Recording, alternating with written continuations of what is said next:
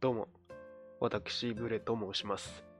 これを聞くだけであなたも面白くなれるかもということで、タイトル通り、大喜利初心者の僕がハガキ職人になるまでひっそりと大喜利しようと思います。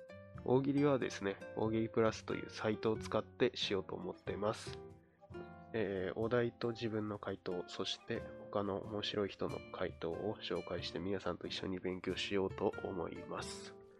なお、シンキングタイムはカットしますので、一緒に考えたい場合はですね、お題の後、一時停止させてください。よろしくお願いします。では、早速大喜利しようと思います。はい。まずはじめのお題は、ウルトラマンの小技とは、ウルトラマンの小技とは、です。はじめに自分の回答いきます。ウルトラマンの小技とは、ウルトラマンの小技とは、上を意識させてのロー。どうですか？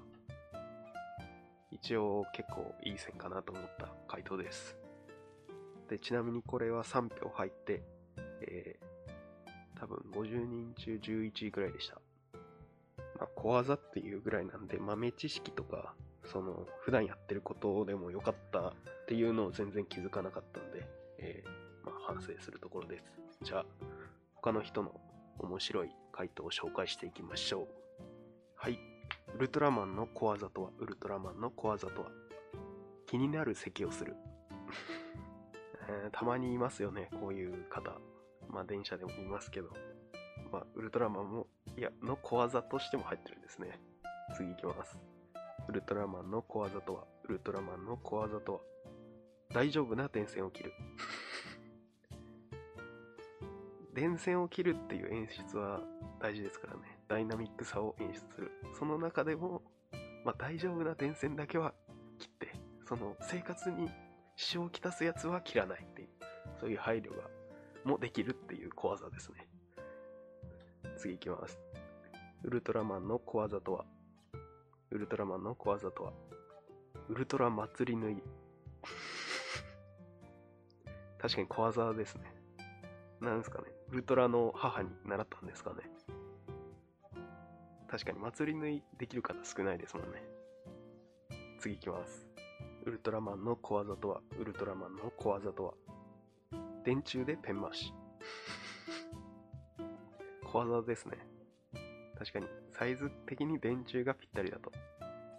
ウルトラマンの小技とは、ウルトラマンの小技とは、ちょっとずつ変身する。やることはないですよ。でも、できることはできるんですよ。一気に変身しますけど、やろうと思えばちょっとずつもできますよっていう小技ですね。さあ、続いてのお題です。交番に来た厄介なババアとは、交番に来た厄介なババアとは、それでは僕の回答いきます。交番に来た厄介なババアとは、孫が欲しいんじゃが、どうですかこれ。結構僕いい線いったんじゃないかなと思うんですけど、ちなみにこれ5票入りまして、4位でした。はい。そうですね。交番に来た厄介なババアっていうことなんで、まず、ババアが思いついて、ババアあるあるをどんどんいろいろ言っていこうかなっていう風になってこう考えました。他の人の回答を見ていきましょう。交番に来た厄介なババアとは、交番に来た厄介なババアとは、青しか着ないんだね、あんたたち。あれ、制服ですから、バジャン。あれ制服なの。そういう決まりなの。確かにババアって服の色やたら言いますよね。僕は黒と白と灰色しか着ないですから、それはよく言われましたね。これ面白かったです。はい、次。交番に来た厄介なババアとは、交番に来た厄介なババアとは、聞かせる相槌を打つ。それでどうしたの？どうなったの？なんすかね。元スナックのママとかなんすかね。その警官が必要以上に喋っちゃって、取り調べが長くなっちゃうパターンですね。次行きます。交番に来た厄介なババアとは、交番に来た厄介なババアとは、何のために交番に来たのか思い出させておくれ。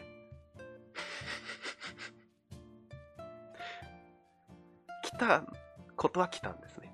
なんか交番に用があったっていうのは覚えてる。なんか用があったのは覚えてるけど、なんだったかな警官おまわりさんって。覚えてるだけ偉いですね。工場に来た厄介なババアとは。工場に来た厄介なババアとは。ババアが脱皮してババアがすごく柔らかい。確かに。脱皮した後のババアってすっごい柔らかいからね。気をつけて持たないとって。いや、これ考えた人なんですかね。なんかサイコパスな匂いがしますよね。どういう発想なんですかね。はい、次のお題いきます。教祖が放った衝撃の一言とは。教祖が放った衝撃の一言とは。まずは僕の回答です。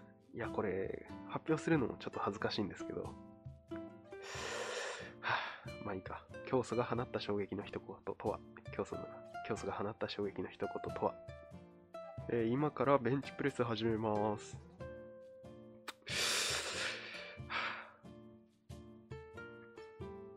正直面白くないですね。こう振り返ってみても面白くない。ちなみに当然0票です。これは。教祖が放った衝撃の一言とは。教祖が放った衝撃の一言とは。今のは握力です。これは面白いですね。この教団の上に立って、なんか潰したんでしょうね。リンゴとか。今からリンゴを潰します。バシュンおーって今日他の人は言いますけど。あ、今の念の力とかじゃなくて、今の握力です。今の握力です。えってみんな衝撃ですよ。あ、そういう力。はい。教祖が放った衝撃の一言とは。ようやく全員とセックスできたわけですが、これ、ってみんな思いますよね。顔、こう合わせてみんな整列してるのに。なんすかね。男も言っちゃったんですかね。全員って言ってますからね。男も多分食っちゃったんですよね。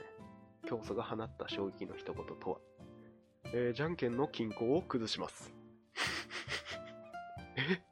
あのじゃんけんを、世界中でやられてるあのじゃんけんを、均衡を崩すの。全部均等よ、力は。力均等なのに、この教祖様は均衡を崩せるの。すごい。はい。教祖が放った衝撃の一言とは。さらに強い水です。これがさらに強い水です。これ買うしかないよ。もう買うしかない。しょうがないもんだって。強い水なんだから。カモです、カモ。はい。教祖が放った衝撃の一言とは。もっと洋楽とか聞いた方がいいよ。クラスメート感覚なんですかね。みんなに言うわけですよね。あ、なるほど、そうかっていう衝撃だったんでしょうね。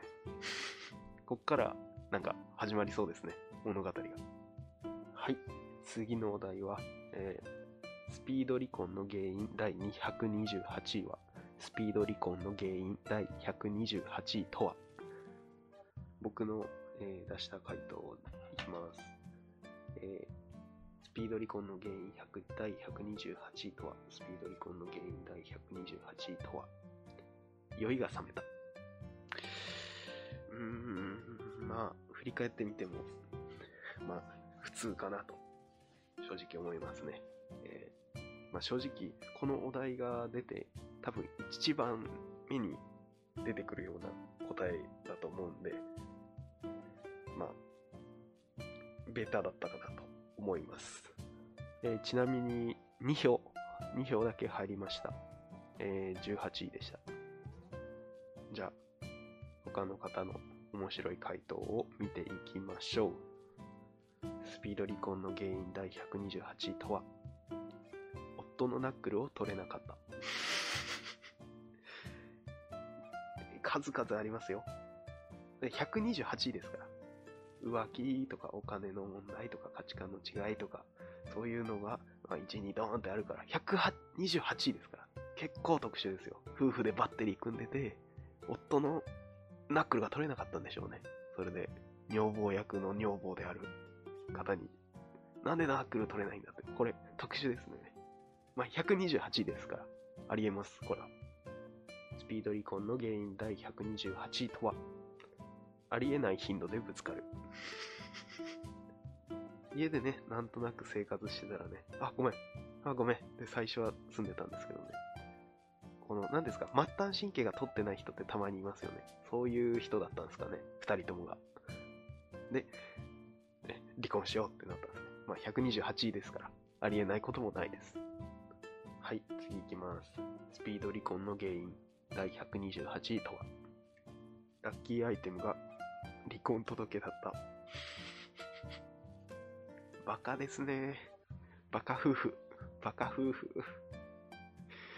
こんな朝の占いでね、決めちゃうんですよ。ラッキーアイテムは離婚届とか言ったら、いて座のあなたはバカですからね。二人とも真に受けちゃって。ああ、そうだそうだ、離婚届。これを放送するサイドにも問題が僕はあると思います。はい、次のお題いきます。はい、お題。お墓を叱ってください。お墓を叱ってください。僕の回答いきます。お墓を叱ってください。でも結局は石じゃん。まあ、振り返ってみても、まあ、ベタだなと思ったのと、あと、叱ってくださいっていうのに、ちょっと準じてないっていうか、叱ってはないですよね、これは。なんで、まあ、当然低いなと、票数も。まあ、ちなみに2票でした。14位です。じゃあ、他の方の面白い回答を紹介しようと思います。お墓を叱ってください。便座だってあったかくなるぞ。冷たいですからね、冬場、この時期は。特に、このお正月シーズンみんな行きますけど、お水も冷たいですし。でも、便座だってあったかくなるこの時代に、お墓が冷たいのはおかしいんじゃないかっていうね、そういう気持ちが込められていますね。お墓を叱ってください。残さず食べなさい。これ最初見たとき本当にマジでツボに入ってめっちゃ面白かった。面白かったんですよ、これ。お供え物そういうもんじゃねえから。そういうもんじゃねえからと思って。はい。続いてのお題は、高級料亭がカップ焼きそばを出した理由。高級料亭がカップ焼きそばを出した理由。はい。それでは自分の回答いこうと思います。高級料亭がカップ焼きそばを出した理由。味覚がバカでないか確かめた。まあまあまあ。これも正直、いっちゃん最初に出てくるやつですよね。これを考えた時に、いっちゃん最初に出てくるやつなんで、そりゃ面白くないなと。まあ、ちなみに1票でした。さあ、他の方の回答を見て勉強していきましょう。高級料亭がカップ焼きそばを出した理由。いいお湯が取れた。なるほど。お湯が取れた。いいお湯が取れた時に最適なのは、やっぱ、いろいろ考えた結果、カップ焼きそばなんですよ。お吸い物とかじゃない。カップ焼きそばが一番お湯を楽しむのに適してるんだという、そういう、ね、シェフの計らいというか、シェフっていうかな料亭わかんないけど、次行きます。高級料亭がカップ焼きそばを出した理由。客のレベルに合わせた。なるほど。僕もこうやって言えばよかったんですね。こういう言い換えが大事なんですかね。僕みたいになんかストレートすぎるんですよね、ちょっと。客のレベルに合わせるってなると、なるほどってなりますよね。こういう答え方が面白かったですね、確かに。次行きます。高級料亭がカップ焼きそばを出した理由。とにかくバズりたかった。やけくそですね、これ。まあ、なんていうんですか、シェフの頑固親父ですけど、娘になんか言われたんですかね。このバズったらなんか流行るらしいよっていうの、そういうあれはあったんで、なんか、どうしようっていうので、あえてのカップ焼きそばみたいな、そういう感じで、バズらせたかったんでしょうね。結構な試行錯誤ですね、これは。はい、次いきます。高級料亭がカップ焼きそばを出した理由。おかみの悪い癖。いや、これは直した方がいいよ、おかみさん。これは直した方がいい。この料理長が出す前にカップ焼きそば出す癖は直した方がいい。本当に。これは直した方がいい。だって、下がっちゃうもん、評価が。食べログ下がっちゃう。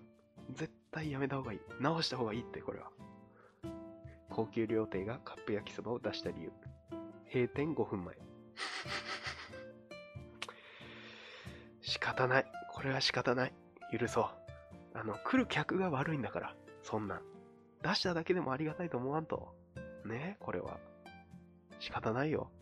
文句は言ったらいかん。はい。ということで以上となります。いかがだったでしょうか。こうやってね、自分で、振り返ってみても、どこが悪かったとか、こういうところが面白いとか、いちいち反省できるんで、いいかなと思いました。で、こうやって考えることでですね、振り返って考えることは結構大事だと思うし、時間があれば、結構、なんていうんですか、答えのパターンがいろいろ考えれたんで、今度はその大喜利プラスというサイトの特性の3分間で考えてボケるっていうのをしっかりスピード感を大事にしてボケていったらなと思います。ちなみにお墓を叱ってくださいで、僕が他に考えたのは、自分の体も洗えないんかとか、角が多すぎるやろとか、なんていうんですかね、そのツルツルはお前の努力じゃないからなとか、そういうのが思いついたんで、面白いかは別にして、いろんなパターンが思いつけたんで、いいかなと。で、最後の、そのツルツルはお前の努力じゃないぞっていうのは結構これ、いい線いったかなと、自分では思いますが、皆さんどうでしょうか。はい。で、高級料亭がカップ焼きそばを出した理由についても、自分でいいやつができたなっていうのがあったんで、ちょっと紹介します。で、こうやってハードル上げるのやめようかな。高級料亭がカップ焼きそばを出した理由。京都では、締め殺すぞの意味。どうですか？こういうパターンもどうかなと思いました。はい。ということで以上となります。Twitter もやってますんで、ぜひフォローをよろしくお願いいたします。またコメントなどもお待ちしております。よろしくお願いいたします。以上、ブレでした。最後まで聞いてくださってありがとうございました。